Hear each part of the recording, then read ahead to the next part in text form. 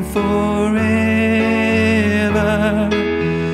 When you get weak and tired and weary, what do?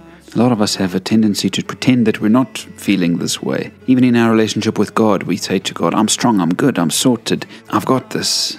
And I think we actually need to be honest enough with God to tell Him when we're tired, when we're exhausted, when we're at the end of our rope. Jesus actually encouraged us to do this. Famous words in Matthew 11, He said, "Come to me, all you who are weary and burdened.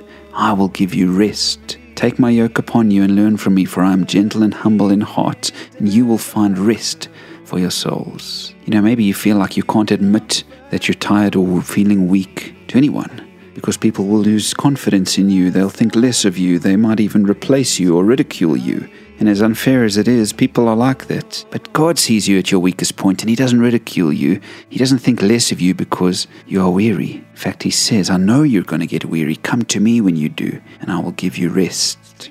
And so where are you going to fill your tank? Are you going to God?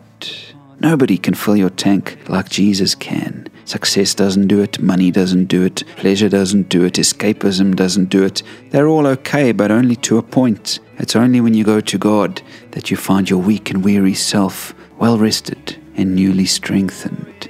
I've often wondered, why did God create us to get tired? Why didn't He make human beings to be like super machines who just never slow down? Could it be that He designed us to slow down so that we could go to Him when we slow down, when we're weary?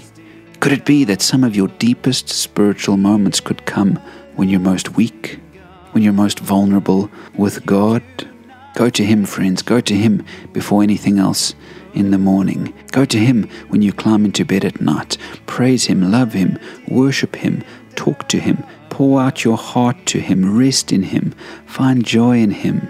He's not going to pile on the pressure. Do you know what He's going to do? He's going to do what Isaiah said in chapter 40 and verse 29. Give strength to the weary and increase the power of the weak.